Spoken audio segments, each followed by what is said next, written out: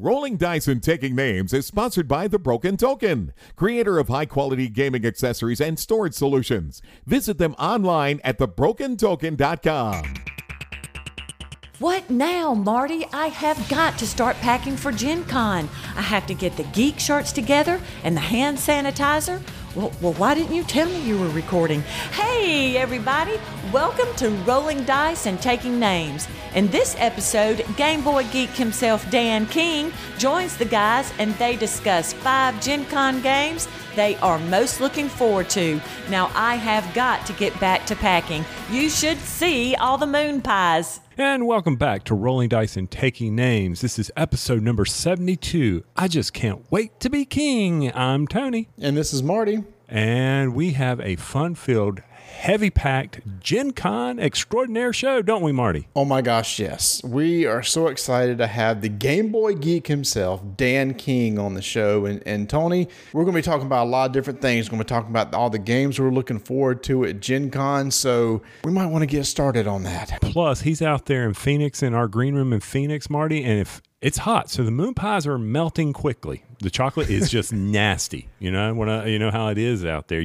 And nobody can eat a messy moon pie. Found out a new way to eat a moon pie that somebody let me know about, and it is awesome. Take a moon pie, put it in the microwave for 15 seconds. Oh my. It's like a s'mores, isn't it? It is. It is phenomenal. Moon pie, and my sons that's the only way they eat it now. They're walking around with a plate with a moon pie in it, eating with a fork. And you know what would be even more special on that moon pie? What's that? Some of Vanessa's homemade vanilla ice cream. Ooh. Oh, yes. We must make this happen. That sounds good. Our next game day we get together, we need to tell her to make some homemade ice cream for us, and we'll do that. That lady can make some serious ice cream. I know that. So, but I hear Dan clawing on the door over there. So are you ready to get over there? Can't wait. Let's get started. We are so excited to have with us today the man with the sultry voice and good looks that provides high-quality game board review videos with smooth jazz sounds and tasteful use of depth of field. It's the Gameboy Geek himself, Dan King. Welcome to the show, Dan. Okay, out of those 10 accolades, you got like maybe one of them. Dan, I was confused. I thought he was introducing me again until he talked about the sounds. But okay, yeah, I'm good with Dan coming on the show. I'm loving this, man. Now, Dan, I must apologize because I know you just got off doing an episode of The Secret Cabal, and I know that those guys over there probably have really elaborate green rooms with huge buffets and plush studios with nice air conditioning and stuff. And all we could offer you was RC and moon pies in a crate to sit on, but that's what happens on a low budget show, man. Hey, moon pies. If you guys remember at BGG Con, I was like killing you guys to get. I think I took you guys out to behind the woodshed and stole some from you guys because those things are the best. I think I caught like 5 of them during the podcast. And that's one of my favorite pictures that Scott King did of you getting a moon pie from me. I had that posted up on my wall at work. And everybody's like, what the heck is that? And I said, it's an inside thing. Don't worry about it, guys. But it was good times at BGG Con. And I can't wait. You going to BGG Con, man? Yeah, it's my favorite convention of the year, so I wouldn't miss it. I just went to Dice Tower Con, and then I'm missing Gen Con this year. In lieu of Dice Tower Con, I made that decision, and then I'm definitely going to BGG Con because it's my favorite. It's where I actually met you guys face to face last year for the first time. That's right, and we'll be doing it again, and we'll have moon pies for you for sure. I doubt I'm going to throw any out anymore because I did it at Origins, and I think Tom's like sick of that at that point. So we'll have to find a new shtick, Tony, this year to do instead of throwing out moon pies. And that's for the rest of you. That's code words for I'm too old and my arm hurts. No. There's a video of me. I was doing pretty well. Jamie from the Secret Cabal came up afterwards and said, dude, where'd you get that arm from? I said, that's just not using it in a little while. I used to have a rag arm when I played so much softball with Tony, but I guess over the years it's healed. So, but enough about us playing old sports and things like that. But I did have a quick question, Mark. You said he was sitting on a crate. Have you not finished webbing the lawn chair yet? My bad. Yeah, no, I haven't finished yet. Oh, actually, Dan, I have a bone to pick with you. So I found your video review show years ago, and it happened to be when I was looking for a review on a Game Boy game. Dude, you don't do Game Boy reviews. Of course not. And yeah, Tom and I have had many battles over my nickname many times. I don't know. I've kind of explained it a bunch of times, but are you asking me to explain it? because I could do it in like, a minute. That was a perfect segue, and you had to ruin it by, do you want me to explain it? And I was like, it's right there. I set you up perfectly. Yeah, that was almost too big of a softball. I thought you're gonna get me ready, and then you're gonna pull the carpet out from under me, right? When I was 5 or 6 years old, I'd walk around the house with board games in my arms, over my head. I'd be walking, bumping into walls. They'd be taller than my eyes, and I would walk by everybody in the house and go, "Want to play a game? Nope. Okay, go to the next person. Want to play a game? Nope. Oh, want to play a game? Yes. Okay, let's get someone else. Want to play a game?" And I would just walk around the house, family gatherings every day with all these games. And so my dad just nicknamed me the Game Boy. My whole life I've been called the Game Boy. Of course, this was, because I am old enough, this was far before the Game Boy ever came out Nintendo-wise, right? This was the early 80s that this was happening. And so he nicknamed me the Game Boy. Later on, the Game Boy comes out from Nintendo, so there's that. And then the geek side of things came when I went to Northeastern University and got a electrical engineering degree of undergrad. And that kind of solidified me as being a geek because I breathed formulas for 5 years there. And so, yeah, I put those two things together. My dad still calls me the Game Boy as I come over there and bring games. So that's kind of how the name was established. So let me understand this for those keeping score. That's not one, not two, but 3 electrical engineers on a podcast. I'm sorry, that's amazing. We should be playing Tesla versus Edison, the War of Currents. There you go. There you go. Which I actually need to try, or Power Grid or something like that. Oh, yeah. Power Grid. Oh, man. So, but Dan, when did you get started doing all those videos, all those great reviews for us to take in? Let's see, it was about 2.5 years ago. So Tom picked me up as soon as I got about 10 videos in of just throwing them up on my own channel. And he contacted me really quickly and asked me if I would join. And, at that time, so it was about 2 years ago, 2.5 years ago. And at the time, really, it was the Dice Tower was just beginning its expansion, if you will. It was mainly him and Ryan Metzler at the time doing the video reviews. And so I was kind of the new kid on the block. And 2.5 years later, you look at the Dice Tower and there's, many, many, many contributors now and it just keeps growing. It doesn't seem like it's only been 2.5 years based on your catalog. I mean, that thing's huge. Yeah, it's bigger than I thought it would be at this time. So I think I've got close to 400 reviews since then. I usually roughly do about 3 a week. Give and take, last few weeks have been more, some weeks might be less, but on average, it's about 3 reviews a week for 2.5 years. So that kind of adds up after a while. And then had some videos at Gamma that kind of shot in there as well. Do you get together with other reviewers and Tom and decide who's going to do what game so you don't overlap?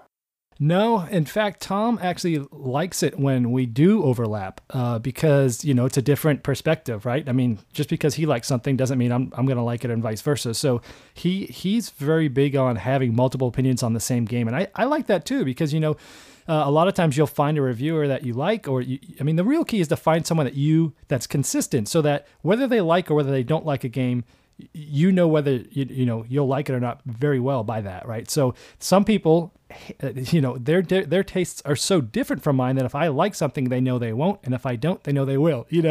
But if you're consistent, you find someone that you like too, and you have the same similar taste to, and you watch their review, and if you're still not sure, or if maybe this specific game might be a little off on the ridge for you, then you watch some other guys and you see other perspectives, and then that might help you make a better decision. So no, he's really good at it. He doesn't really care what we review, just as he doesn't really care how many review. I mean, he's really just whatever you want to give me. He's so I pretty much just do whatever I want.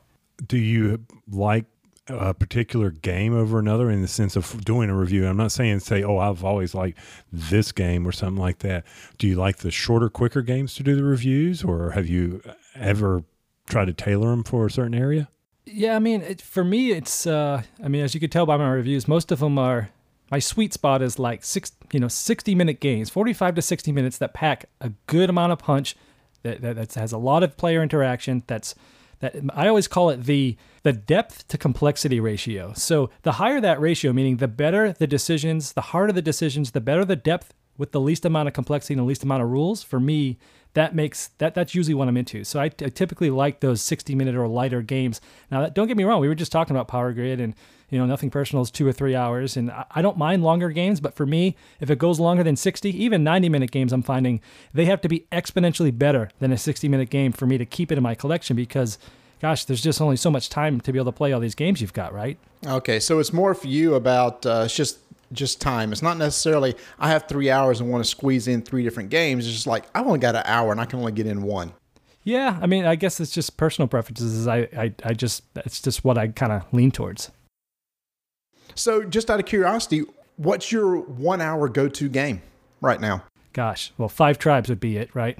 I mean, that's right at 1 hour. It's got a ton of depth, ton of replayability value. Baseball Highlights 2045. It's about 45 minutes. Those two would easily be my favorites right around that time frame category right now. 2 games I haven't played, and they're Dan's go-to games. So I'll put that on the bucket list, Marty, that we got to get those. I've played 5 Tribes. Why haven't you played 5 Tribes? I've played 5 Tribes multiple times. I wasn't that crazy about 5 Tribes. You should come out to a game night one night and play 5 Tribes, dude. Hey, once a month, your house, and you forcing this Forbidden Stars thing on me. Oh, my gosh. Hey, we have game clubs, man. We play like every other week, and you can come out anytime and play. Do you have game clubs, Dan? Or are you the game club? I don't really go to any. I kind of have my own, and I just have a group that comes over to my house once or twice a week, depending on the week, and we do, play testing on one night for sure. Second night, if we do it twice a week, we try to do it so that the second night is open gaming, meaning we play whatever we want, where the other night it's all review copies all night long. So So you're not walking around like we do ours at a restaurant. You have a game on your head. Want to play a game at all the tables? No, that'd be a good thing, though. All right. No, I mean, luckily I've got a good amount of group of people that like coming over here and hanging out, and it's a fun place to be, and everyone's kind of super nice that comes over, and it's just just like you notice in most of the gaming community, no matter where you go, you run into everyone's just so nice and so helpful and just fun to play with. So we've just found a group, and it kind of evolves over time, and you'll see the same people for a while, then they'll kind of something else will come up in their life and they'll go away, but some way or another we always end up with great people that fill in those spots. Do you ever find that any of these people like get really sick of tired of having to learn a new game every time they come over? It's like, oh my gosh, another new game to learn. Not really. I think because when they come, I think they know it's very obvious, because like the review nights are pretty much like, hey, we text one another about what night it's going to be that week, and the other open gaming night is kind of like I send out an evite to a big group. So when people get the evite, they know it's the open gaming, and if they're getting text from me, I pretty much tell them, review night's going to be this night. And at Dice Tower Con 2 years ago, I fly all the way to Florida, my first Dice Tower convention, and I meet another guy and his wife, Greg and Stephanie, who's from 20 minutes from where I live, which is in Phoenix, which is a long flight to Dice Tower Con. And we live 20 minutes from each other. And we meet at Dice Tower Con. And since then, those two have been sort of the staple of my review testing group, and they've kind of anchored it for me and gotten people to join and kind of handle a lot of the logistics of getting people to come, short notice, this happens, we need this many players for this night because we got this game. They've been kind of doing a really good job of kind of running that part of it for me. So. Wow, that's pretty neat. Now, you said you're near Phoenix, right? Yeah, I'm pretty close, about 20 minutes from downtown. So heat, kind of like what we're experiencing here in the South. Is it warm there? But it's a dry heat. It's a dry heat. Yeah, it's dry, so it's not bad. I mean, we were at Dice Tower Con just recently, right? And it was like 85 and humid, and I swear that feels a lot hotter than it does here. Oh, yeah, it is. It's amazing what the humidity will do to you. Now, Marty, one of the things I need to do is this depth versus complexity ratio that Dan was just mentioning. I need to get our resident statistics guy. You see, Dan, we have a young gentleman who's getting his PhD in statistics on. I need to hook you two up so we can discuss this in great detail. You're making my heart sing, because you just said statistics. And after getting my bachelor's degree in engineering through Motorola, I got what's called a Six Sigma black belt, which for you guys listening has nothing to do with karate or any type of martial arts. It's all about using statistical methods to drive either any business processes or technical processes down to as close to zero defects as possible. Marty knows all about that. Yep, one of the most boring classes I ever had to go through. I swear. And now it's like moved on. It's like used to be, everything Six Sigma. It's like, yeah, nobody does that anymore. It's so weird. Or in the companies I'm on, I don't even use it anymore. Great. Thanks for raining on my parade there, Marty. It's like every few years, here's a new quality system, and it's like, this is it, this is the one, and it's like, all right, we're moving on to something else. It's like, well, yeah, there's all, like any market, there's cycles, there's buzzwords, there's things that people are going to be hip to. So yeah. So where are we at? ISO 10,000? I don't even know. Wasn't it 9,000 just last week? ISO 9001. Yeah, I went through that stuff too. Okay, this is really boring. Let's move on to something more exciting. It's like, oh my gosh, they're talking about quality processes. Hey, that's what Kanban is, right, guys? It's a process for automobile development using a certain quality process. It's a game. You can make a game out of Six Sigma. Maybe. Yeah. It'd be a boring game. Just to finalize this clip, where you kind of started off this whole section asking me, when did I get started, how did I get started, and I didn't mean to kind of skirt around the issue as to how I got started, but I just recently told that long length story on a recent podcast from the Secret Cabal guy, so I didn't want to kind of rehash that entire thing. So if you're more interested, I didn't try to kind of sway you to the side there. So listeners, if you want to hear the full story, you can go back to the Secret Cabal, the podcast I was just on, to hear more. I didn't want to make it seem like I was rushing through or skirting any type of background. Yeah, well, maybe Marty, you can contact Jamie and he can cut that segment out, and we'll insert it into our show and drive up our listenership. Well, here's the thing. Almost guaranteed anybody listening to this show has already listened to that show. I figured as much. But you never know. You've got that guy who's listening who's like, wow, he was really short. What's up with that dude, No, but I mean, the reason why we brought you on is obviously to talk about Gen Con, the event that it's getting ready to happen out there in Indianapolis. And guys, what we've done is we asked Dan to compose a list of games that he is basically going to tell you why he composed them. Like for me, it was going to be games I'm looking forward to possibly purchasing in this year. And Marty, how did you make your list? Well, I think everybody said we was going to try to keep it around 5. My 5 is games that I'm interested in but don't know a lot about. Dan? I've got 3 different lists. One of them is games that are releasing at Gen Con that mostly I have not played yet. I've got one little one-off that is games that's going to have a limited release at Gen Con, meaning hit the doors as soon as you can. And then I've got a handful of games that are ones that have either are just about to release at Gen Con that I've already played, or ones that maybe just released within the last month or so that probably the majority of people out there haven't played yet, that I'm not super excited about because I already have those games, but you should be excited about them, and I want to get to those as well. To get us rolling, to get us into the mood of talking about this, can I just throw out one because I've been dying to talk to Dan about it? Is that all right with you? Of course. This is your show. No, it's your show. I'm just, as Stephen Bonacore said, the other guy. Did you hear about that, Dan? No. Other guys. I'm so multiple funny. guys. Marty and the other guys. Oh, we will never let that die. So anyway, one of the first ones that is coming out at Gen Con and for public consumption is by Smirk and Dagger. It's a Nevermore. It's a card-playing game. And for me, Smirk and Dagger, they always have some surprise at Gen Con that grabs my attention. And I'm thinking, ooh, this is a card game, card drafting. I really like it. And then Dan sends back this note to me and says, I've already reviewed it. There ain't nothing to it. I got this. So I'm like, oh, man. So I'm watching your video, Dan. And so I'm all interested. Oh, what did Dan say? Because I watch your videos because you're right. As you just said, people who you generally have like the same games with that you found, you really want their opinion on that. And as you got towards the end of that video, it was like you were struggling to come up with nice things to say. Am I wrong? No, yeah, you're wrong. I liked it. Wow. It's like talking to your wife, Tony. No, you're wrong. No. I thought it was a really interesting drafting game. I think some people are really going to get with that theme. Here, the best part about this game is the part where, see, in this game you're drafting and you're trying to get a majority of a certain type of suit, if you will, call it. And the different suits do different things. Some get you points, some let you draw magic cards and kind of mess with people and break the rules of the game and things like that. So there's 5 major suits, and one of them is like these ravens. Well, ravens are really bad unless you get all of them. So it's like an all or nothing little thing for that suit. So there's some interesting interactions that go on in this game.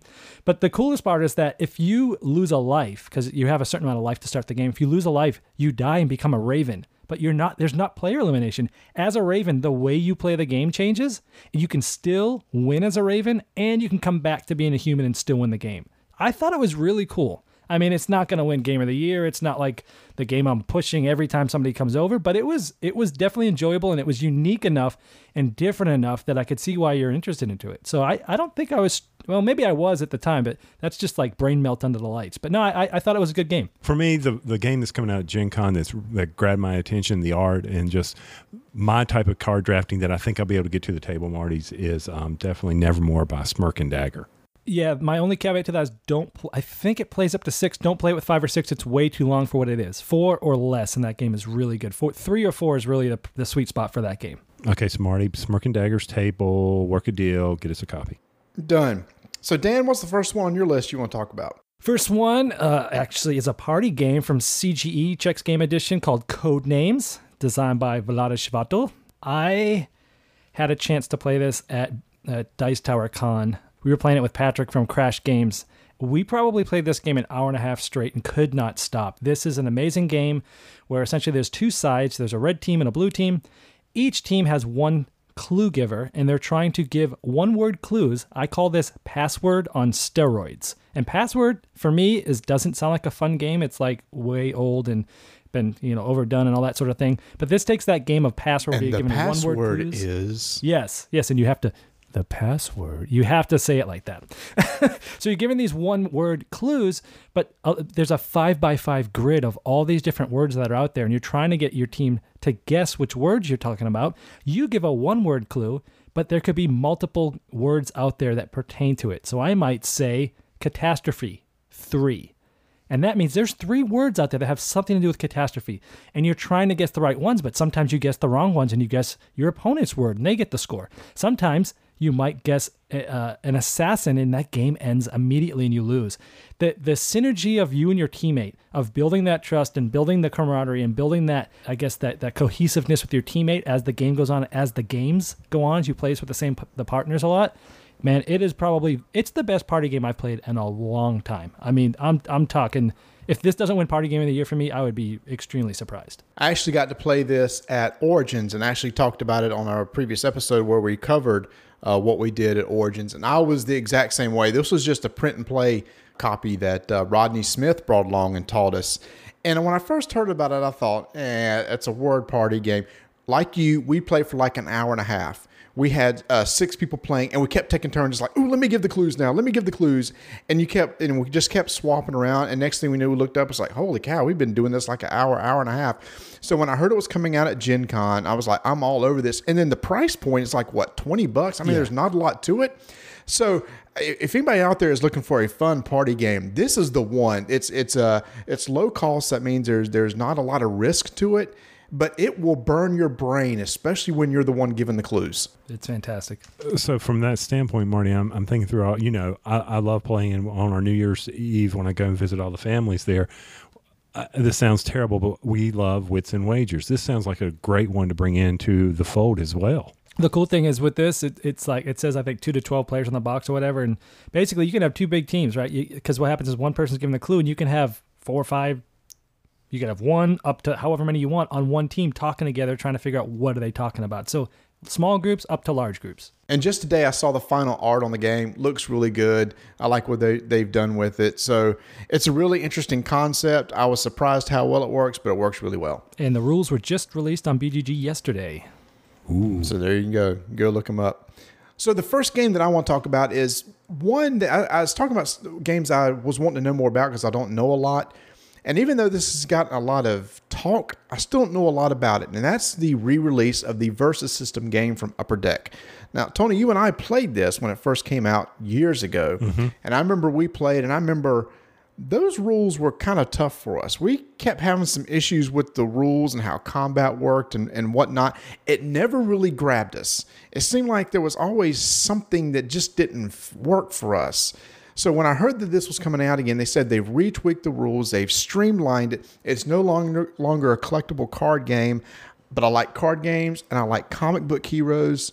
So I'm really interested to see how this works. I'm not saying I'm going to jump in and get it, but it definitely is one of those games that I want to sit down and try while I'm at Gen Con. And for me, Marty, it's that game is also on my list. Looking forward to it as well. So I'm glad you picked it so that we can definitely try it out because I've been looking for that that superhero game again. For the cards. I love the fantasy, the sci-fi, all that in our card games, Android Netrunner, Lord of the Rings. But where is that City of Heroes game that we enjoyed from that standpoint? And I'm really looking forward to getting this to the table. Dan, what have you heard? Nothing, unfortunately. Did you play the versus system when it first came out? I have not, no. And we brought you on this show for your expertise, and oh my You've already let us down, man. Jeez. Dude. Oh, but yeah, no, I'm with you, Marty. I am kind of interested. I'm waiting to hear what all the buzz is at Gen Con. Pick up on what people are saying. Go out and read the BGG forums and see if they've tweaked it, right. And I'm really excited about. I don't have to go buy a booster pack. That really has me intrigued. Well, basically, right, it's the living card game, expandable card game mechanic. I mean, I don't think we're going to see too many more people come out with a CCG type business model anymore. Magic owns it, and nobody else needs to do it anymore. Yeah, what did I post over in our forums in BGG? I mean, they have the lion's share of everything. How many millions of dollars was that? 500 millions or something? Oh my gosh. You posted that. It was like 500 something million dollars of the hobby market is based on collectible games, with the majority of that being Magic. And that's something. And then board games are 100 something million? Mm-hmm. Did you see that, Dan? I did not, no. Gosh, Dan. Oh. I'm too busy, got my nose in BGG, and then, I need to go off into some of these other areas. You guys got to show me these tricks. Okay, so Dan, make sure that you go over guilds, find Rolling Dice and Taking Names, and become a member so we can push that 600 mark. We're looking for 600 members. Okay. We appreciate, you don't have to type anything. We take care of all of that. Just, get our numbers up. We would appreciate that. So back to what we were talking about, Dice City. That's my next one, Marty, that I'm very keen on. I'm excited about because I got the wife, I got everybody playing Roll for the Galaxy, and I'm like, okay, can I push them to that next level? And I'm thinking Dice City is going to do that for me. Nation's the dice game that we've played. That's a great game.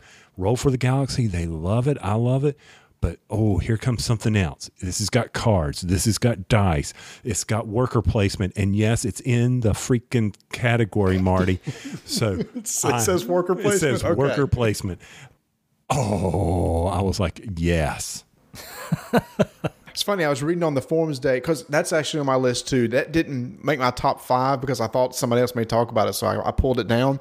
But that's definitely on my list too. And I was reading, somebody said, well, how is this just not Roll for the Galaxy? And somebody said there's actually more player interaction. You can do something like to attack somebody else's city. So there's a little more interaction than what there is for Roll. And that was my big beef against Roll for the Galaxy, was that there wasn't a lot of there's hardly any player interaction whatsoever. So I'm really curious to see how this played. What have you heard, Dan?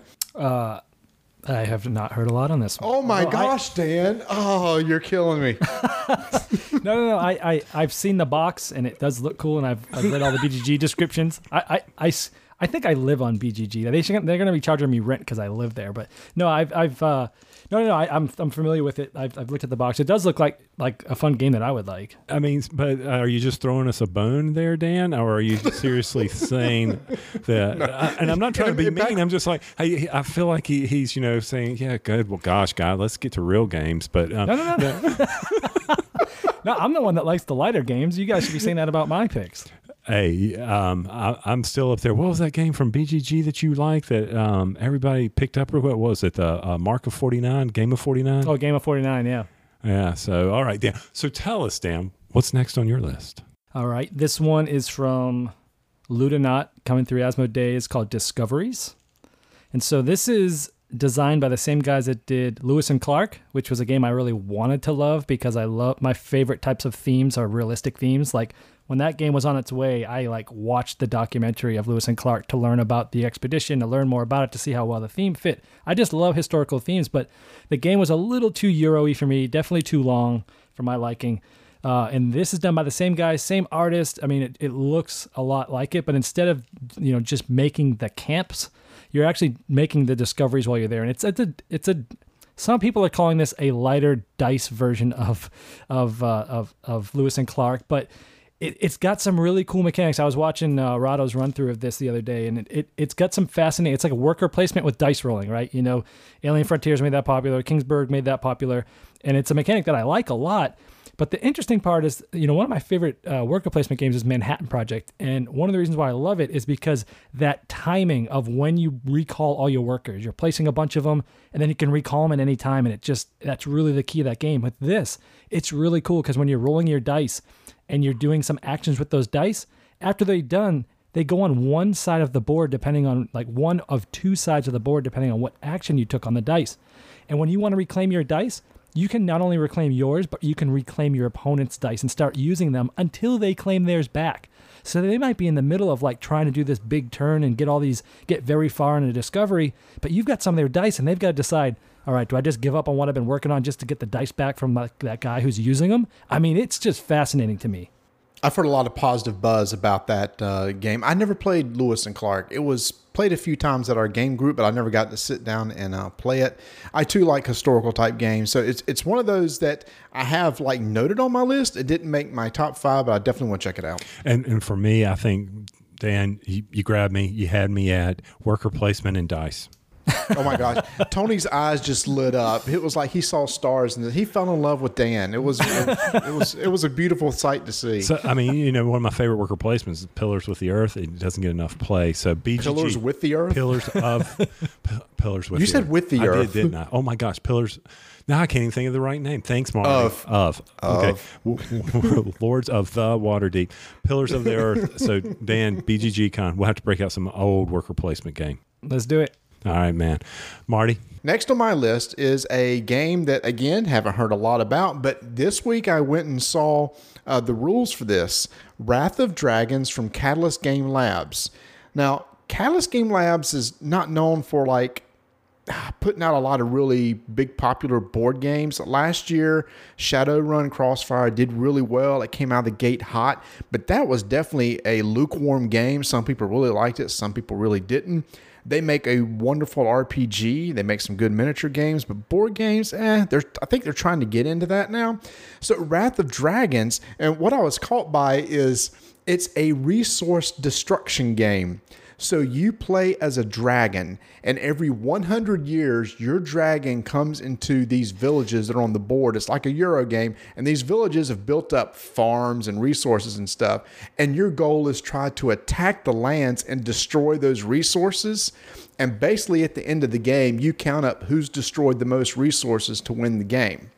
So it's one of those things where sounds like it has a very much of a Euro feel, but with a theme that actually works in a Euro game. Mm-hmm. So I'm really curious to see that. I've got some time scheduled to go talk to them about that. So I hope that's as good as what I think it sounds like. Whoa! Now is that releasing or is that just being demoed at Gen Con? It's going to be released at Gen Con. They're going to have some... I actually talked to Randall Bills from Catalyst Game Lab 2 days ago. He says unless something happens, it will be at Gen Con. Wow, resource destruction sounds fun. Sounds fun. Yeah, doesn't that sound... It's like, I mean, obviously, you're still, in theory, you're really collecting resources, and at the end, you're counting them up. But the idea is like, they're on the board, but you're trying to get rid of them, right, as opposed to create them. I'm going to look into that one some more. That sounds like fun.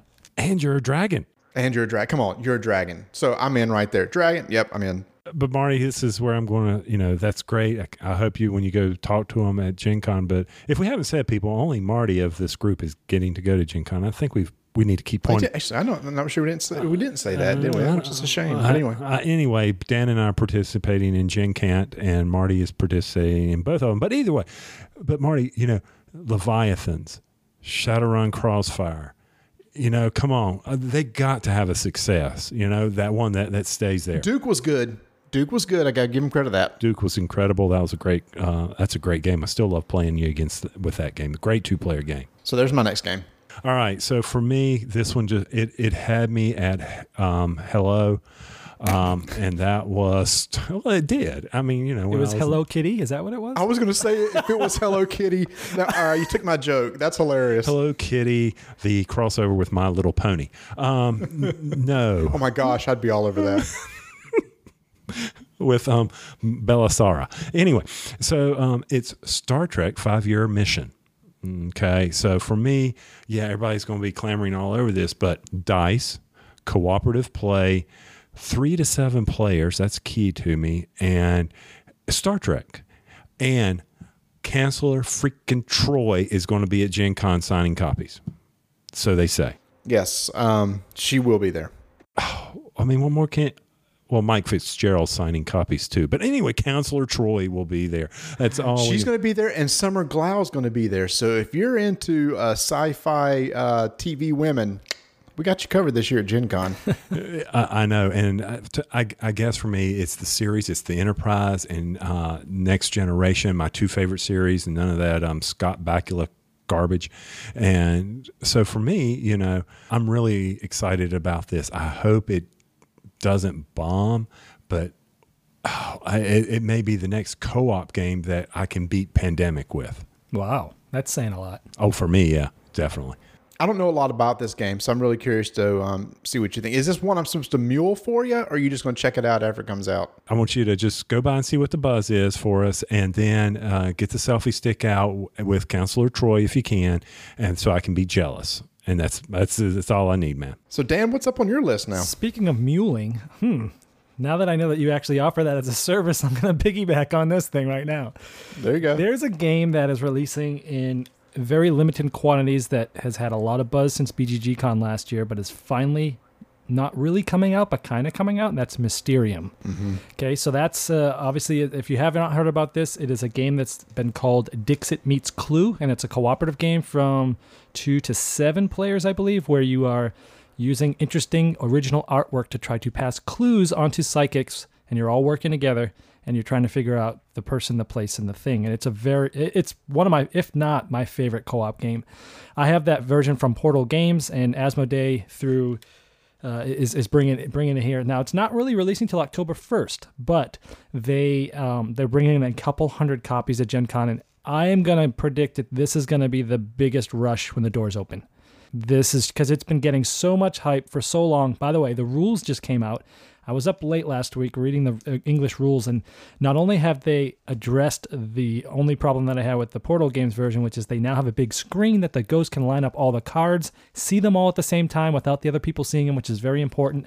But they also added a little bidding mechanic where people, before you all have to like kind of agree on, hey, yeah, was he really telling us that this is where we are?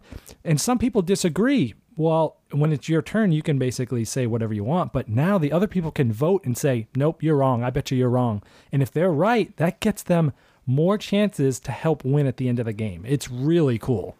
Yeah, that whole bidding mechanic, I read up on that too. I was like, all right, that's a nice little twist, because it's like at that point you may be betting against your co-op buddies and benefiting from it. Yes, it's very interesting. So speaking of muling, I might have to send you some cash. I don't know. We'll talk about that later.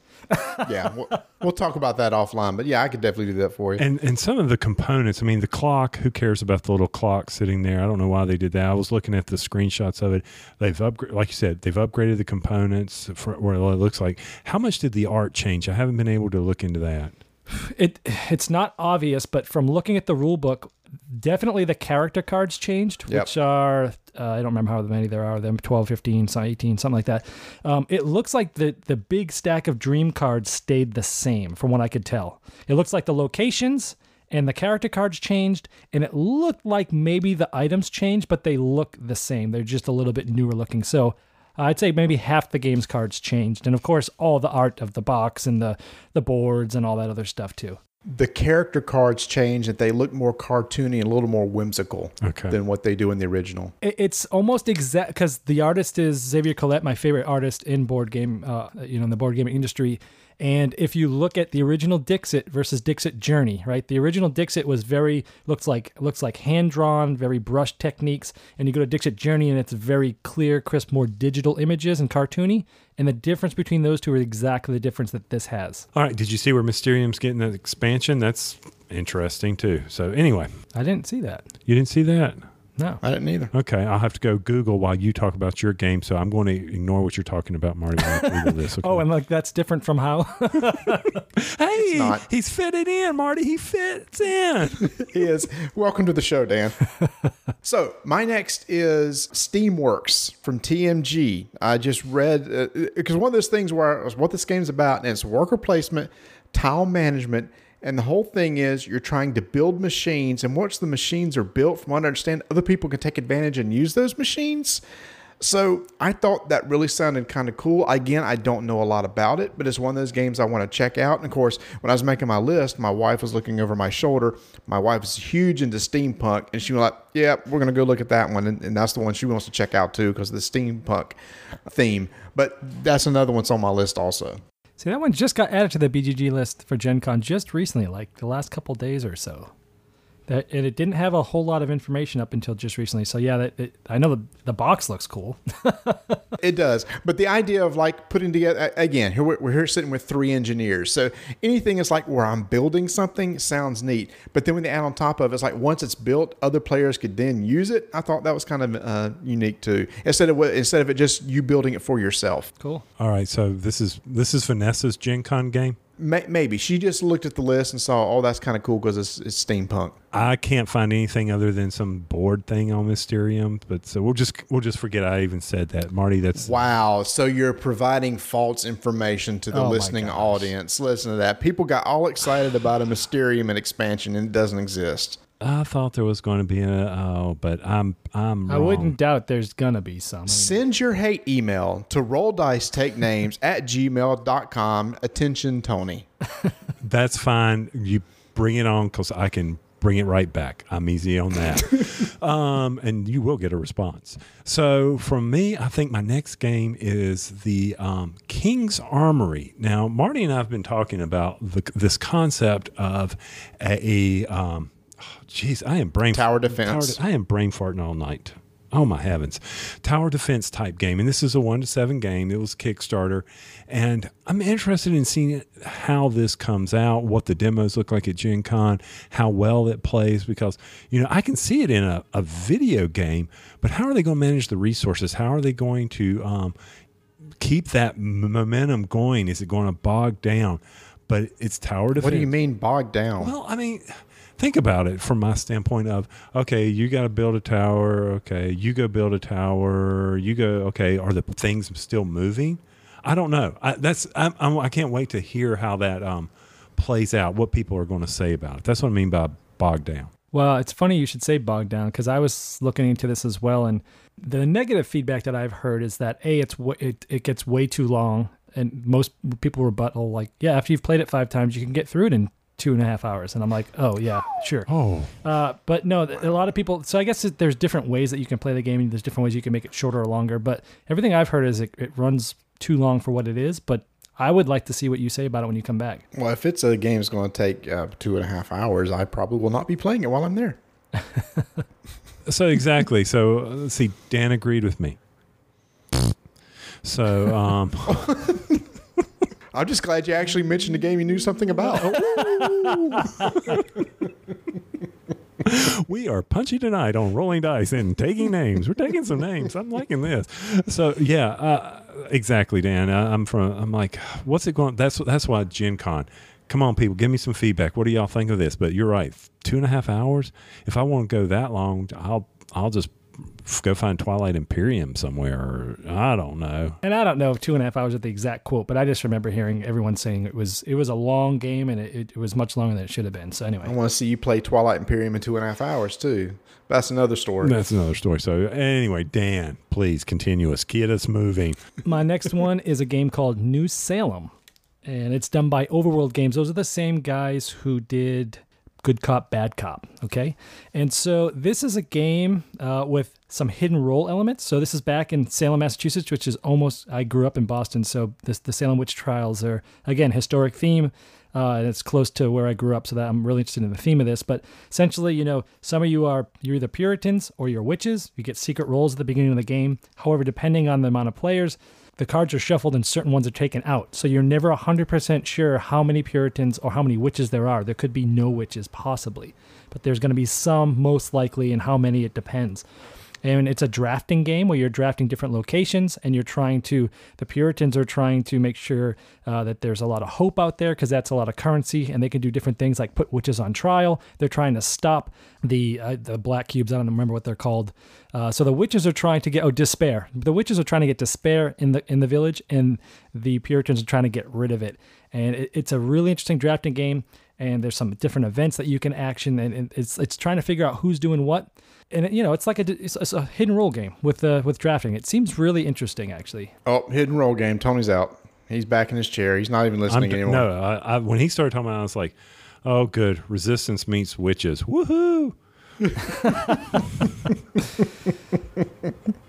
Marty, this is right up your alley. What do you think of it? I think it sounds kind of cool, but it is. I'm with you, Tony. I mean, I was really big in Resistance, and all of a sudden, when something's big, right, then everybody's going to come out that same sort of game, and it's the hidden role deduction game, and now there's a lot of them around.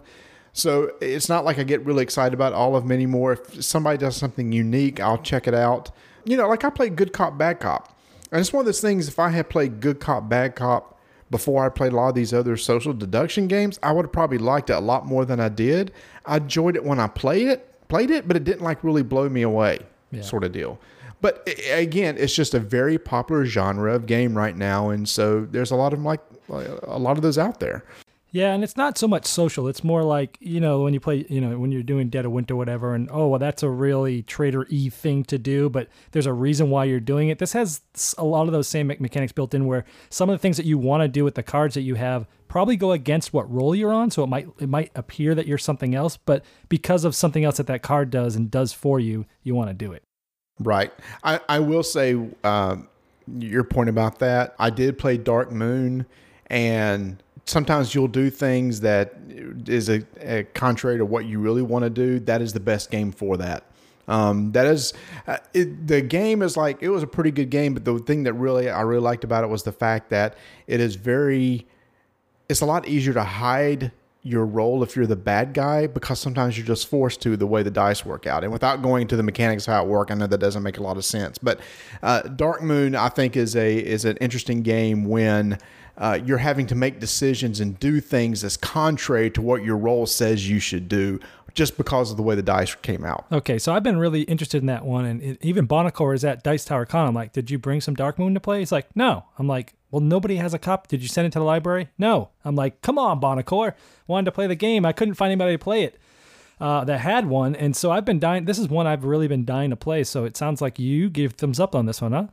I'm so-so. I'm so on it. It was, what distracted me from it was the art. It is the art and stuff is so blah on that game. Well, they went sort of that Panic Station route, right? Where it's that yeah. They did. I mean, I had a good time playing it, but again, it is the best game for making decisions that may be contrary to what you want to do, and thus it's easier to hide your role because of that. All right, I think I'm up for the next game. This is a game that's been out but not available in the U.S., and I'm interested in it because of who makes it, and it's Code of Nine by Z-Man Games. And Code of Nine is by some of the same people that did Tragedy Looper, which is the game that just totally blew me away. Last year was the most unique game that I played, and this is a game where you're playing, and from what I understand, there's like puzzles and deduction in it, but it's a co-op-ish type game. No, it's not.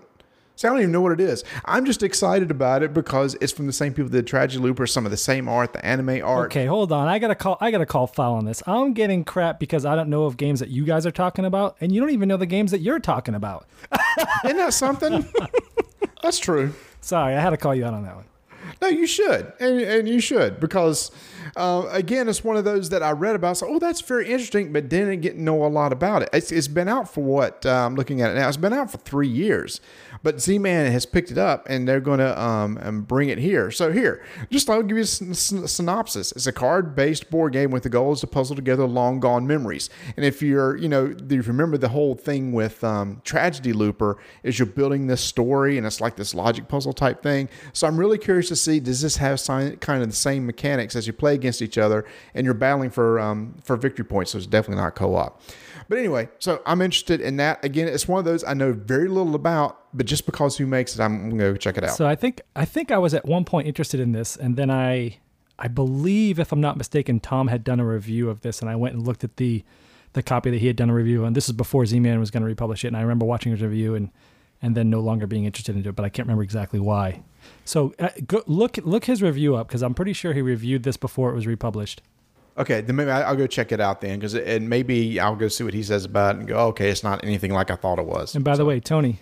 Yes. The very exciting is code words for I didn't do my homework. So thanks for coming on the show, Dan. We appreciate it. Oh, so goodness. All right, so for me, Marty, I believe there's two more on my list, but the last one that kind of I hadn't heard anything about, and I'm very excited about. Is that the right code word, Stan? Yeah, that's it. It's very excited about. But it is coming out next year, but I am interested to hear what the buzz is going to be about because, and that is Central City Heroes. It's that cooperative board game, 1 to 4 players. What's got me most intrigued about this, and because everybody's going to say, well, how's this different than Sentinels or Legendary or any of these other things that you play or Heroes Wanted? That's what I'm waiting to hear about at Gen Con. What I am interested in is, it's cooperative player, but I think it has more of the capability of building your own type of superhero, combining powers. Not a whole lot, out there about it, but they are demoing it at Gen Con, and it's, first off, superheroes, cooperative play, and if only there was worker placement, I'd be... Who makes the game? Clover Games makes the game. Okay, you might need to share this with me, and I'll go check it out and let you know what it looks like. I'll do that because it's superheroes, man, and I mean, you can build all kinds of different. They're quoting on BGG where Dan does all his research, 90 different hero personas and all these things that you can go out there and build players, and there's the playthrough videos and. To me, it's superheroes, and I'm looking for that next game. I mean, Sentinels, you get a hero, right? And Heroes Wanted, you sort of kind of build your hero up. This one, I think, provides that diversity I'm looking for in a game. Dan, have you heard anything about this one? Nope, not on this one. Okay, I hear you, man. Appreciate it. At least I'm not saying I'm very excited about it like some other people. Tony, I'm very excited about this one. It sounds great. I'm very curious about it. Let me say that. Those are the words. Curious is code word for I've never even heard of this thing. No, I've heard of this. Come on, give me. Fine. So, which one are you excited and most curious about? This one is called Warehouse 51. It is being brought to us by Passport Games, Funforge overseas. This is designed by Bruno Feduti. And it's also designed, I apologize for not remembering all the names, but 2 of the guys that did Sheriff of Nottingham. And it's an auction. So the Warehouse 51 is a game where it's in the future and America is broke. Haha. It sounds like a true realistic theme, right? And because they're so broke, the government has decided to sell off all the ancient treasures and interesting artifacts that they've been housing in this Warehouse 51. And we all play rich people around the world that are ready to buy up these cool things. So it's an auction game with, of course, Feduti designed it, so it's got to have a lot of zaniness to it.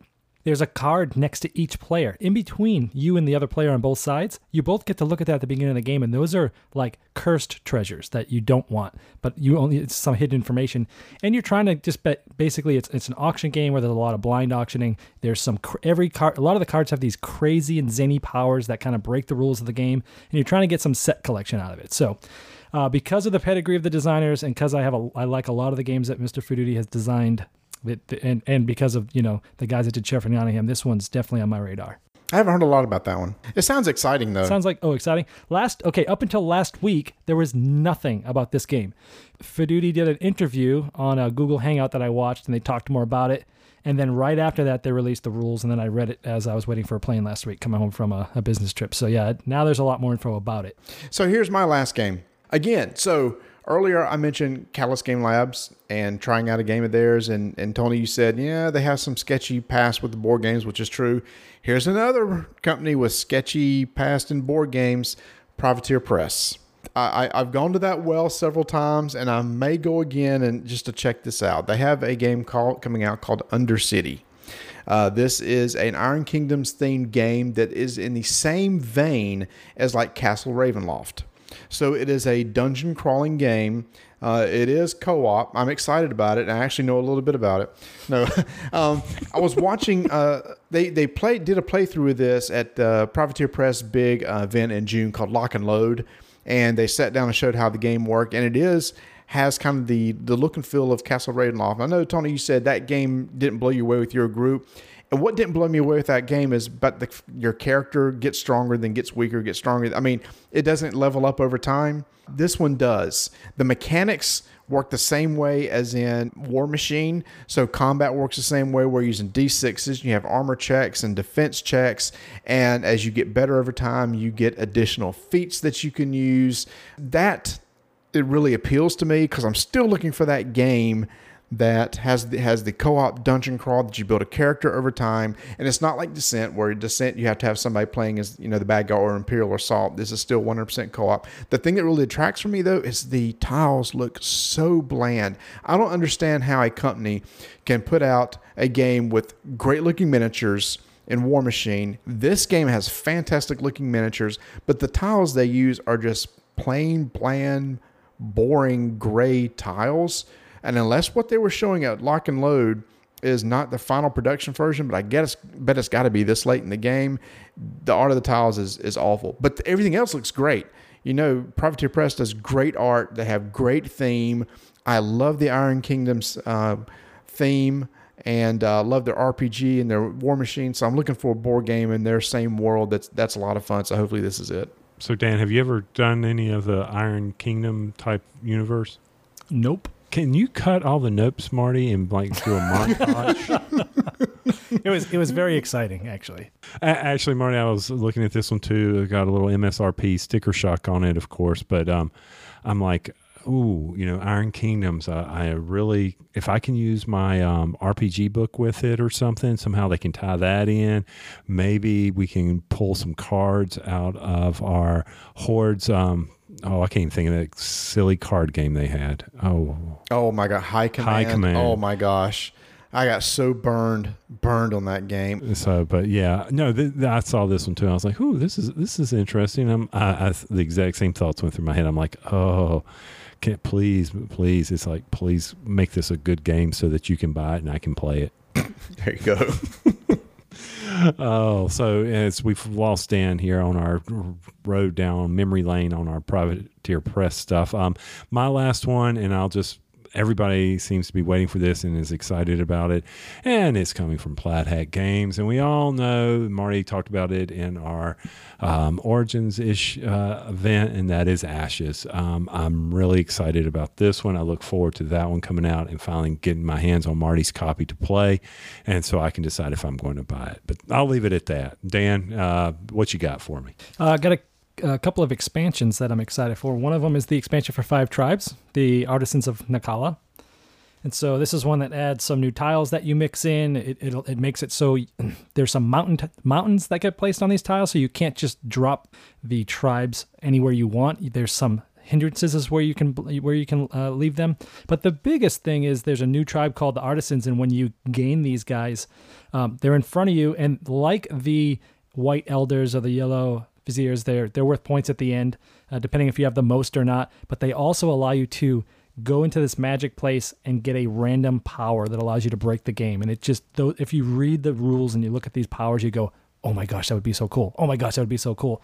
So for a game that I don't even really thought even needed an expansion because the game plays so differently every time, this still looks awesome to me.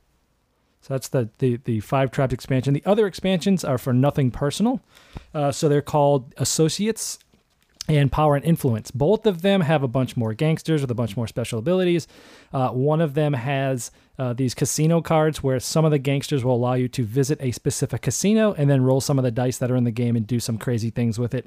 And then there's also a Dice Tower promotional expansion, which we're not really sure where you can find these. I'm not sure if Tom will have them at his booth, or maybe GameStop might have them there, but there's actually a card of me in the game, so I'm getting a copy of that for sure.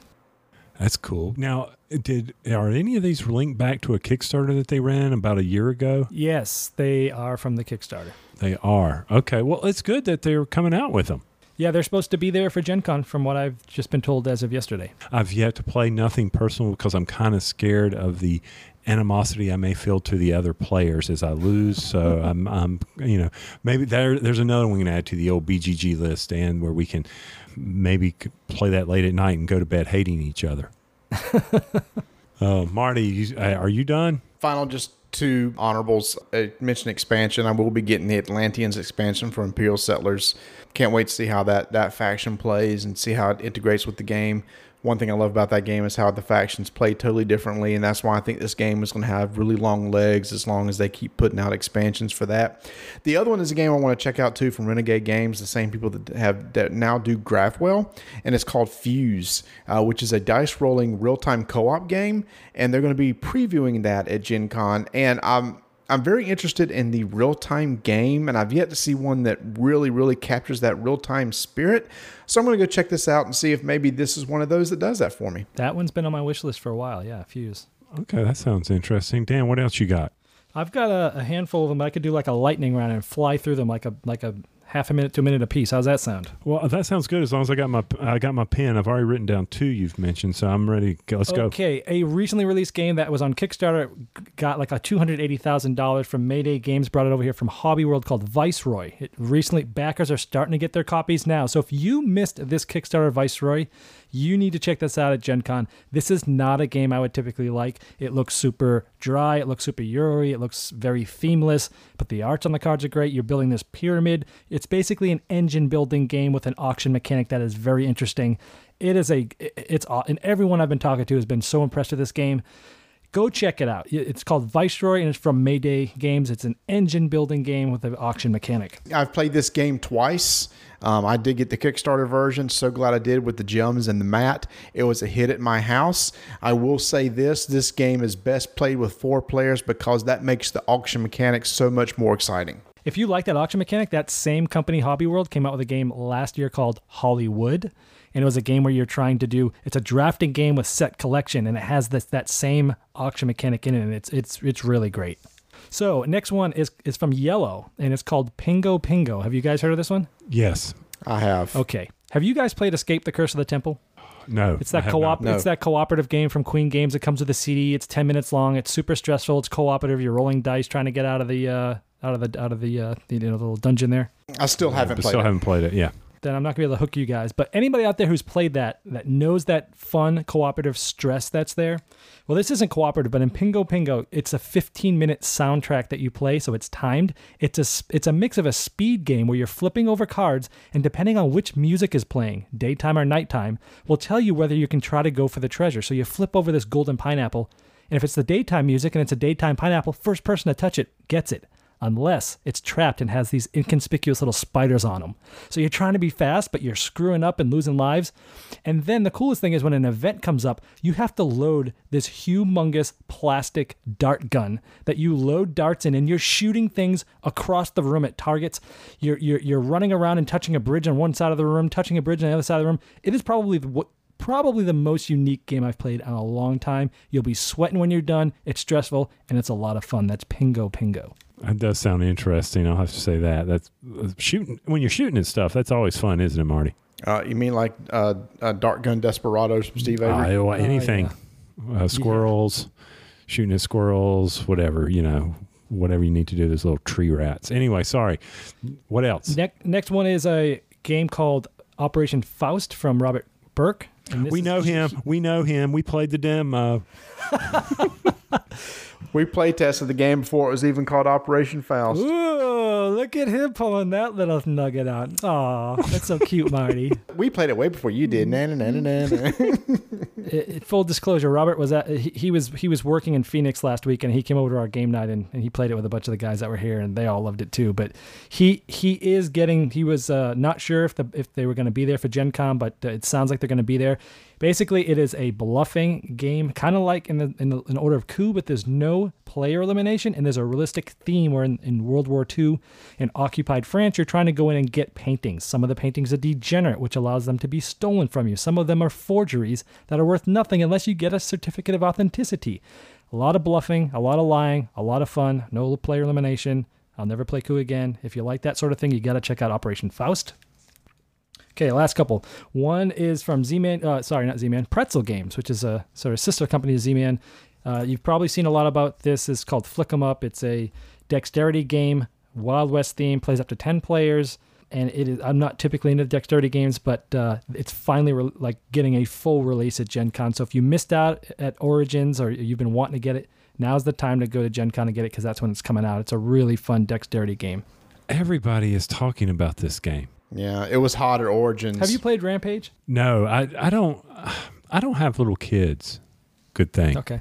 So I don't get that opportunity to play those fun little games like that, like Marty does. I don't have little kids. No, you don't. But anyway, no. And I think, from my standpoint, it's probably those games that I need to be able to say, hey, does anybody have this? Bring it over and let's. Because I'm sure it's fun for adults as well. Yeah, I had a blast with it. It's fun. It plays big groups. It moves fast. It's fun. You set it up, you're going to get a crowd around you watching it play. It's fun. So is the over 40 crowd going to get hurt in this game? Are they going to pull anything? It sounds like Pingo Pingo, or that sounds like a hammy incident going to happen. Pingo, yeah, you'll pull something. This one, no, you're just flicking discs. So you just break a finger. Yeah, break a fingernail. Okay, I'll get the safety glasses. We're good to go. So in the last one, you guys said you liked realistic themes. It was something I joked about earlier, which is Tesla versus Edison, War of Currents from Artana Games. So this was kickstarted, and the early backer rewards are starting to get theirs now, and they're going to have them for Gen Con. It is kind of a Euro game with a stock market economic engine where you're essentially you're either advancing technology, right? You're advancing AC or DC current. You're engaging in propaganda, moving which AC or DC current is better at the time, right? You're gaining money. You're trying to create these projects, and there's some network building, kind of like a la Power Grid on the map.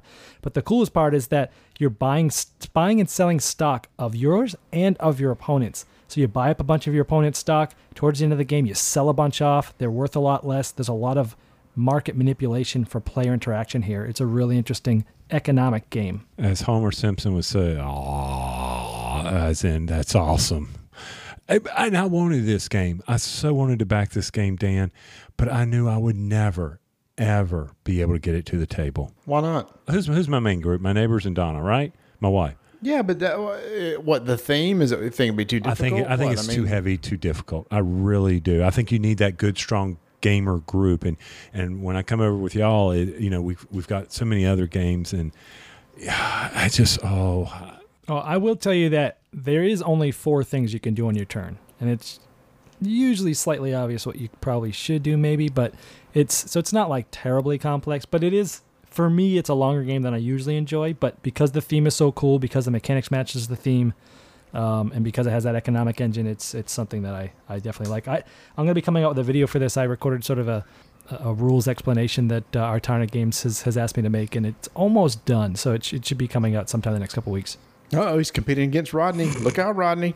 You got competition. They originally were going to have me do a Kickstarter video for them, but they funded so quickly because the game was so popular. We decided to do something different instead. I want to see that because it's a game I'm interested in, and I don't know of anybody locally that's getting it. Hopefully, one of our game friends, Tony, got it because I definitely would like to play it. Oh yeah, I mean, just the theme alone will. I mean, yeah, we're nerds, we're geeks. We're going to want to enjoy that, and to know the whole history behind it even brings more meaning for me. So yeah, basically Edison was a jerk is what we're trying to say. Well, that's beside the point. So yeah, great list, Dan. And I'm just like, wow, I can't write fast enough to get all this down. So I know. So there you go. There are, 20, 25 games that we just went through, ones that we're interested at Gen Con, and that's not a fraction of the ones that's going to be coming out at that time. So everybody has all different games that they're looking forward to. There's probably a lot of big games we didn't even talk about. Obviously, a lot of obscure games we didn't talk about. But that's what we're excited about. And if you want to come post in our guild some of the games that you were looking forward to hearing about from Gen Con, let us know whether it's going to be ones that are released there, demoed there, previewed there. This is the time of the year we're going to get to see the new ones. But Dan, you know what time it is, right? I'm afraid. I'll just be honest. It is time for you to play our game of Rank 'em.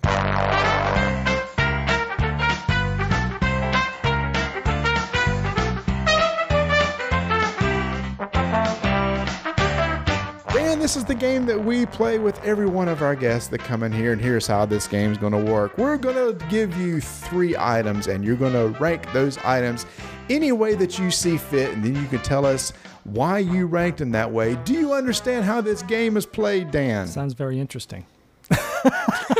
Whoa, that excitement was almost up there with Suzanne and Ree when we introduced them for Chit Chat Lad. Yeah, whatever, guys. Come on. This is the game that we can get our guests never to come back on the show with, because they're just like, this is so sad. That was me pretending like I had no idea what was going on.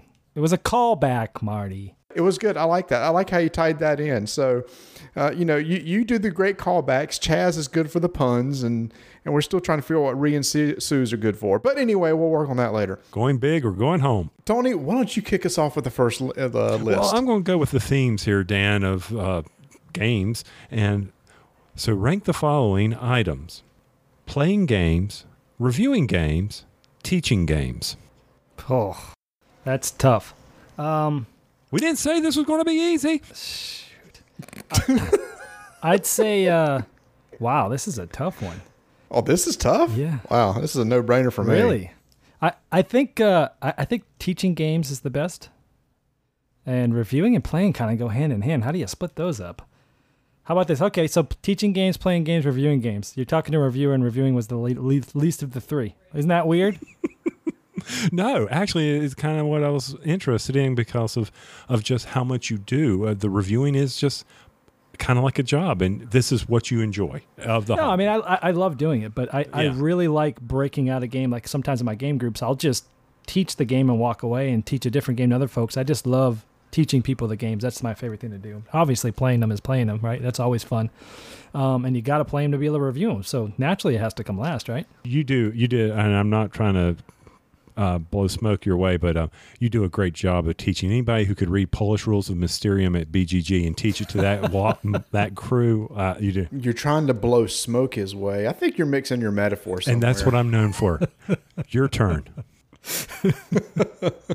So for me, it's definitely going to be playing games, reviewing games, teaching games, because I can't stand teaching games because I always teach them wrong and the people get ticked off at me. And I'm tired of people getting ticked off at me. So there you go. For me, it's going to be playing games, reviewing games, teaching games for the same obvious reasons, because I suck at teaching games and I know it. And even though I practice, it is an art to teaching games. And that's why I'm saying you do such a very good job at it, sir.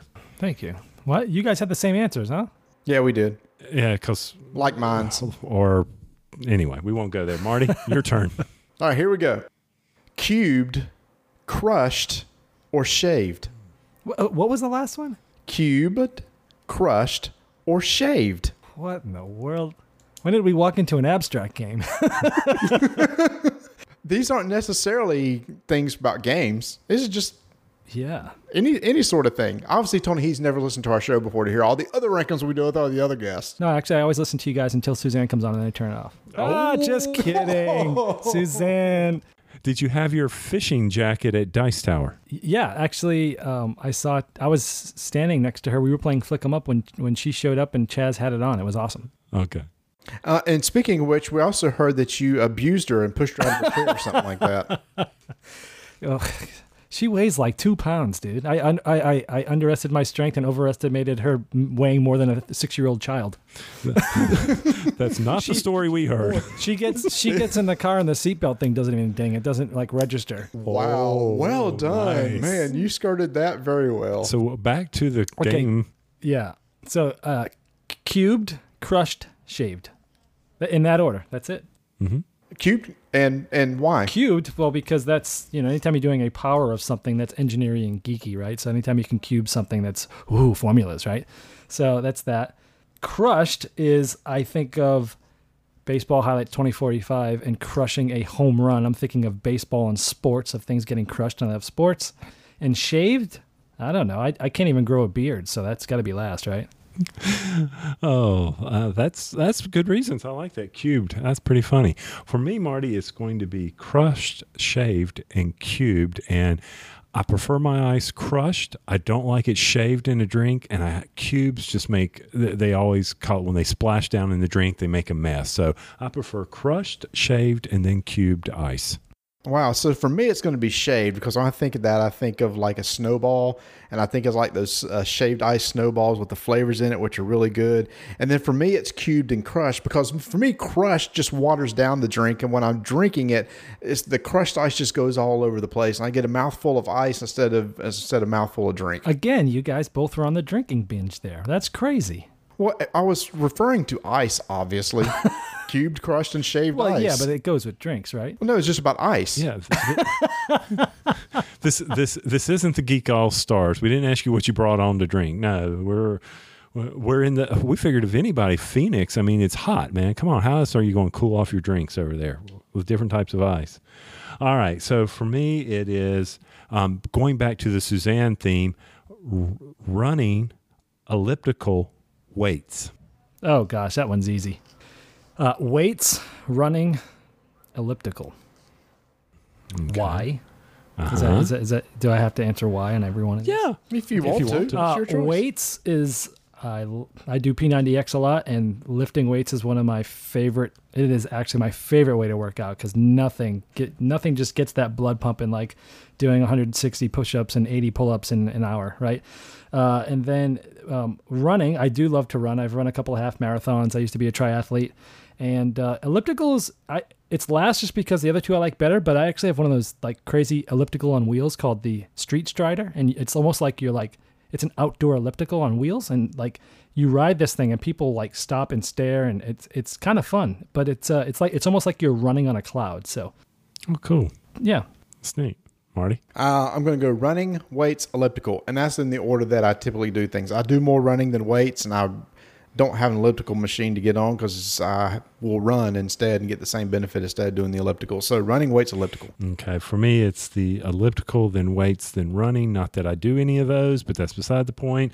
I just wanted to bring out Dan's exercise routine for everybody out there. But I do, if I'm going to go to the gym, it will have to be on the elliptical and then weights, and I get embarrassed by the ladies that are lifting 3 times me. And then, of course, I hate running. God, I hate running. So, I hate running too, but that's the thing I do the most. But I hate it also. The best thing about running is when I'm done. Yeah. Because then I think, I ain't got to do this for 2 more days, and that's such a great feeling. All right, so next on my list, here we go. Game Boy Advance, DS. I'm going to go in that order, actually. Game Boy Advance, and DS. Game Boy, because that's, the original. How can you beat that, right? That's just like nostalgia for me. The other two, they're kind of tied for me. I mean, I could do 6 of one, half dozen another, honestly. The Game Boy was so far the other way, the other two, that looking backwards towards those, I mean, it's like looking at the moon through the wrong end of a telescope. That's a good metaphor, like that. So that's how you make a metaphor, Tony. Is that how it works? That's how it works. Okay. Well, I took notes. I'll go back and replay this over and over. Watching your brain smoke, trying to figure out what the heck I was just saying was priceless. I wish we had a screenshot of your faces. For me, Marty, it would be Advanced, then Game Boy, then DS. Advanced because it brought us that game that I cannot remember ever the name of. It was the war game where you did the tactical turns against the computer. Advanced Wars. It was at Advanced Wars. I'm like, it can't be that simple. Yeah, Advanced Wars. Best Game Boy game ever, in my opinion, and I don't care what the rest of you think. And then, of course, Game Boy, it's the original, and DS just made them print money. So for me, it's going to be Game Boy Advance, DS, Game Boy, because for the games that I enjoyed, I think the Game Boy Advance had the best games ever. That's the one I spent more time playing Mario Golf and Advance Wars and all the Zeldas and all the Metroids. And the DS has, with the DS and 3DS has some good advanced games. Game Boy, it was nostalgia, but my first Game Boy wasn't until the Game Boy Color. Okay. I missed out on the very first Game Boy, but got the Game Boy Color. But mainly what I remember from the Game Boy Color was Pokemon Blue and Red. That was the first Pokemon game I ever played. Good stuff. Going to have to go find my Game Boy. All right, Dan. Last one from me. A guard 3, a guard 4, or a guard 5. He's looking at me like, what is he talking about? And I thought for sure this would be so easy for him. Really? Mm-hmm. A guard 3, a guard 4, and a guard 5? Mm-hmm. I'll clue you in. Clipper guard 3, clipper guard 4, clipper guard 5 for when you get your hair cut. Oh. Oh. thought you were talking about basketball guards. No. Well, 2, 3, and 4. Or the ones I gave you, 3, 4, and 5. You pick. I don't care. You can make your own rules right now. You said 3, 4, and 5? Yeah, 3, 4, and 5. I'm picturing you more of a 3 guy on the top with then you don't even use a 4 and a 5. Well, so yeah, the smallest one. Go in order from ascending order, right? So, well, no, I don't even tell them which one to use on the top. I just tell them which one to use on the side, which is usually a 2. Oh, see, I should have stuck. I had 2 written down, Marty. I had 2 written down. The 3 is a little long, and the 4 and 5, I guess they would just use for the top, but they should be actually using scissors at that point because that just means they're lazy if they're using a 5, because 5 is typically actually finger length unless you have a very overweight hairdresser, and then it's, a little different. Dang. Marty, if you're asking for a 5 blade, you're going to the wrong person. You just got to say, break out the scissors and stop being lazy. Okay, so here's the deal. I don't even know how to answer that because I'm scissor cut. I don't use any of these guard things. No, but don't go lazy and bring out clippers for me. I scissor cut the entire thing. Well, yeah, okay, fine. So basically, this ranking fell flat. I was really hoping it was going to be fun, so I'm just going to go with 4 is the sides for me, blend in the top with scissors. So it's going to go 4, then 5, then 3, because 3, when I did 3, my wife basically told me, don't ever do that again. Yeah. I have never had my hair cut with a guard. You've never had clippers on the side. So Nope. you're not going. So I'm not going to see you do the Beckham and have all the long hair on top and it really tight on the sides and have it swooshed over for the comb over. I don't even know what that means. Look, when I sit down, they say, "How you want this?" I said, "You do scissor cut," and I have the whole thing scissor cut. I mean, otherwise, I feel like you're just going to use a Flowbee or something like that. Why am I paying you $15 to use a Flowbee? So not only are we all about gaming, we're also about men grooming and taking care of himself. So Marty, what's your last one? Okay, so my last one is, we'll get back to just my gaming one. Here we go. Dice, cards, miniatures. I'm going to have to say cards, dice, and miniatures. Cards, because there's so many games that you have a card and it can do like 4 or 5 different things depending what's on the card. Think of the way that like Bruges uses cards and many other games that multiple things, right? Cards have a lot of hidden information a lot of times. I like cards the best because of that. Dice, I love chucking dice, but I just think that you can do so many more things with the cards, and you can see that nice artwork on cards where it's like dice is dice, right?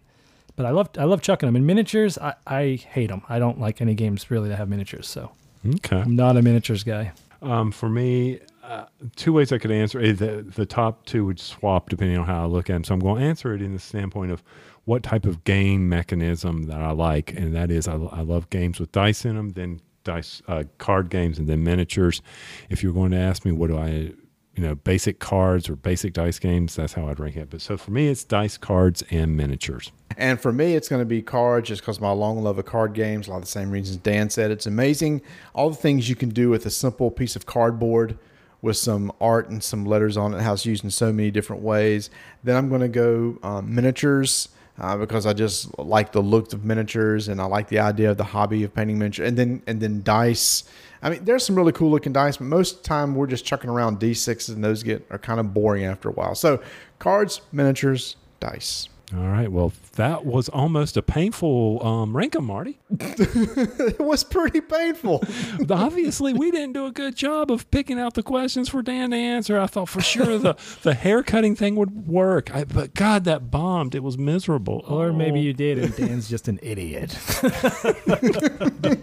No. Trust us. We've been doing this. We know we're professionals. We know what we're doing. Oh my gosh. So Dan, before we let you go, we want to hear about some of the exciting things you're working on. So I know if you want to, you can talk to us about maybe some videos that you got coming up, and you're actually getting ready to start a new audio podcast you might want to share with us. Yeah, so the audio podcast, on the Dice Tower Network, there's a podcast called The Dice Steeple, which Tom Vassell started a few years ago. I think it's been quite sporadic up to this point, so it's only had about 6 episodes, but Sam Healy and I are taking that over, and we're going to start We're going to kind of revitalize it and get it going in a more consistent fashion. And it's going to be, actually, we're recording our first episode tomorrow night, which is officially episode 7 of the podcast. But it's we're going to start doing that in a consistent manner. And the Dice Steeple is essentially, it's going to be a podcast about games, but it's also going to be a podcast about the Christian faith in games and also non-Christian faith in games and the gaming industry and how to blend and bring different worldviews closer together through gaming. Cool. It's going to be a monthly, I think you said, starting out? I think it's going to start out as monthly, but I'd like to see it go to an every other week format once we get our horses going. And when that's released, I guess that will be on the Dice Tower Network. It shall. Awesome. That's it. What kind of videos you got coming up? Ooh, let's see. Well, I already talked about that one with Tesla and Edison coming out. Let's see. Ooh, here's some unique stuff. So 1775 Rebellion and Freedom Underground Railroad are 2 games that I love and I've done some reviews for. I also, as we talked about in your little questionnaire here, talked about teaching games, right? Mm-hmm. And so I love to teach real life attributes along with gaming. I've actually started to create my own courses that go along with games, like teaching probabilities, teaching logic, and actually having a course where we can have kids play games but learn things. Well, there's some people out there. There's a publisher that has teamed up with Academy Games, and actually they take a 1-week class of high school students through learning the history of the revolution through 1775 Rebellion. So they're playing the game, but yet they're learning over a 1 week. It's a 5-day class. And the same for Freedom, the Underground Railroad, where you have a book that brings you through the history of it, but you're actually, during the class, you're playing the game and doing scenarios and learning, doing reading, doing writings. And I'm going to actually be reviewing these books. So from a unique perspective, those are some of the videos that I'm going to be doing here shortly. So if I understand you right, you're saying that you're going to learn while having fun? How dare you? Yeah, you know, right? So what you're telling me is you don't have this stockpile of games waiting for us to have some Gameboy Geek reviews to come out? Bam! I do. And, you know, just over the last 3 weeks, I think I've done close to 20. I've been trying to clear out my queue for the Gen Con games. And then, of course, the ones that I've just mentioned are hopefully the ones that I'll be getting from Gen Con to review in the pilot games there. Didn't you just join this thing called Twitter? Yeah, like 3 months ago, finally. I had been on Facebook since I started a couple years ago. I don't know why it took me so long to join Twitter. I don't know. I'm just one of those guys that I'm a geek and I love technology, but social media is stuff that in my personal life I don't use at all. Like my wife does it, and I just, we share an account, and I just whatever. What I tell her is, the cream will rise to the top. If it's important, she'll tell me, right? And then otherwise, it's like a time sink. So I never really had been too big into it, but then finally Suzanne had talked me into joining Twitter, so I did that 3 months ago, and I can be found on Twitter at the Gameboy Geek, on Facebook at facebook.com/thegameboygeek, and of course. My website is gameboygeek.com, where you can see almost 400 of my reviews. Wow. So you just saved us from having to ask you where we can find you. You did it for us. Dan, it has been a real pleasure having you on the show. I'm sorry it took us so long. Took us so long, what, to record this or get him on the show? Both. And okay. But I'm hoping that, because of that, he will be willing to come back later, maybe BGG, and we can just hash out all of this fun stuff we're going to be playing down there. We'd love to have you back, Dan. You willing to do that? We promise Rankin won't be pulled out again. Book it, man. I'm done. Let's do it. BGG. We can't promise that. Now it's like a game. Now we got to come back and do an even better job because this failed so bad this time. He didn't even get the whole ice concept. He didn't get the clipper concept. You said it was an abstract. You said go with whatever you want. If I had watched you guys go first, then it would have been, wouldn't have been as abstract. I think, you know what? You two made up the questions and had these predetermined answers and made it all nice and cute. And I just came from left field, man. That's what it's about. Actually, Tony and I do not share our questions with each other until we get on the show. So that was the first time I was hearing his too. Yep, we don't do that. But no, actually, you did it exactly how we wanted to. Completely abstract, off the wall, because that's what makes it fun. So, but Dan, thank you so much for being on the show, and we really do appreciate you sharing your Gen Con thoughts. Sharing your Gen Con thoughts with us. Well, thanks for having me, man. I've been bugging you guys for a while to come on here, and it's awesome that it finally happened. So thanks for having me. Gen Con is upon us. I know you're excited about going, Marty, but where's that first stop when you get into the big exhibit hall? Heading right over to the Portal booth, as they got big brand new games coming out for Gen Con. They've got Rattle Battle Grab the Loot. They got Atlanteans, the expansion for Imperial Settlers. They've got the 2-player card game hit Tides of Time and a new faction for Neuroshima Hex, Europolis. And I love Tides of Time. That is an incredible game, and I got a feeling that one's going to sell out real quick, Marty. Was it like $12 or something like that? It's going to be gone. And I bet the expansion, the Atlanteans expansion will be gone too. So if you're going to Gen Con, go by and check out the booth. If you're not going to Gen Con, all those games will be in your local game store or online retailer soon.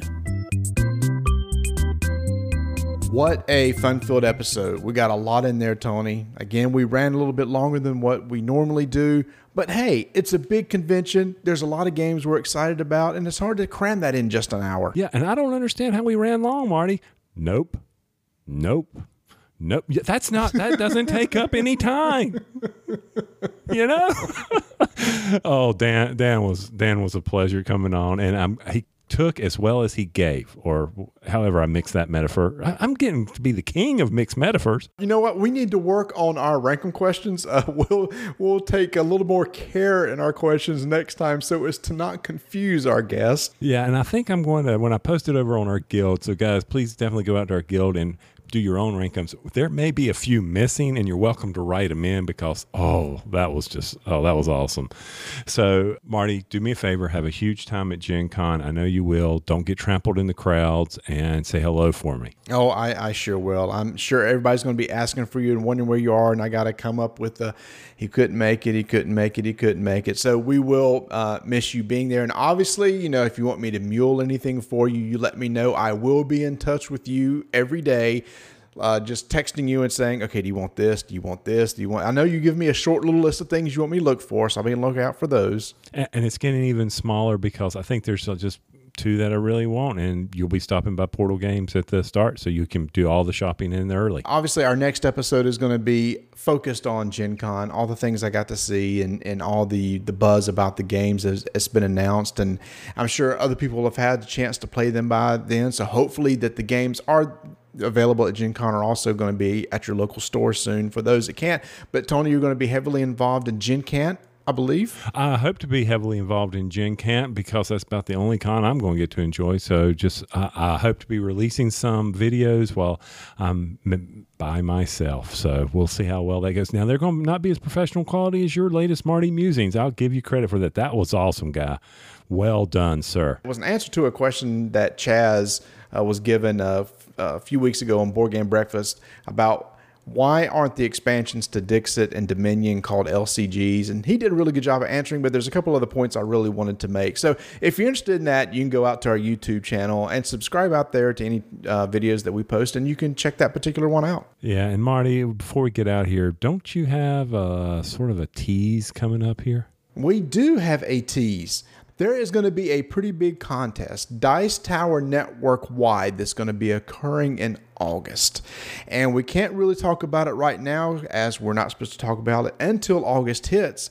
But please stay tuned at the beginning of August. Listen to all the network shows, as there's going to be something that you really want to get involved in, a way to win some fantastic prizes over the course of the month. Yeah, I'm looking forward to that as well. And I hope we make it easy on ourselves so when this thing hits, so you and I we just can't do work. We also want to make it easy for the listeners to participate, not make them jump through too many hoops, because I'm sure a lot of the listeners want to go check out all the other fine shows on the network and find out how they can enter in this contest also, because it's going to be, like I said, a network-wide contest, and you want to enter in as much as possible. Yeah, that's going to be incredible. Well, let's not keep the people hanging around, so they'll come back again next time. So if you would, just keep rolling dice and taking names.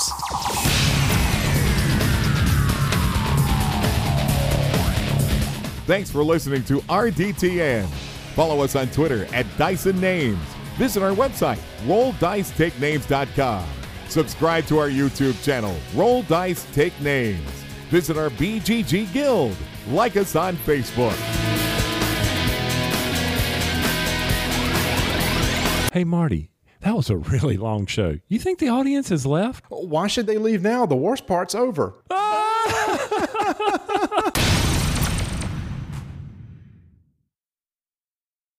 Thank you for checking out a United Geeks Network family member.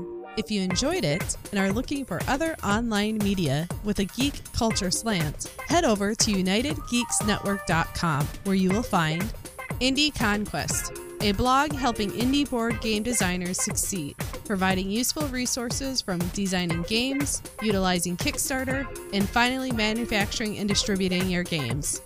The United Geeks Network. You can broadcast your geekiness at UnitedGeeksNetwork.com.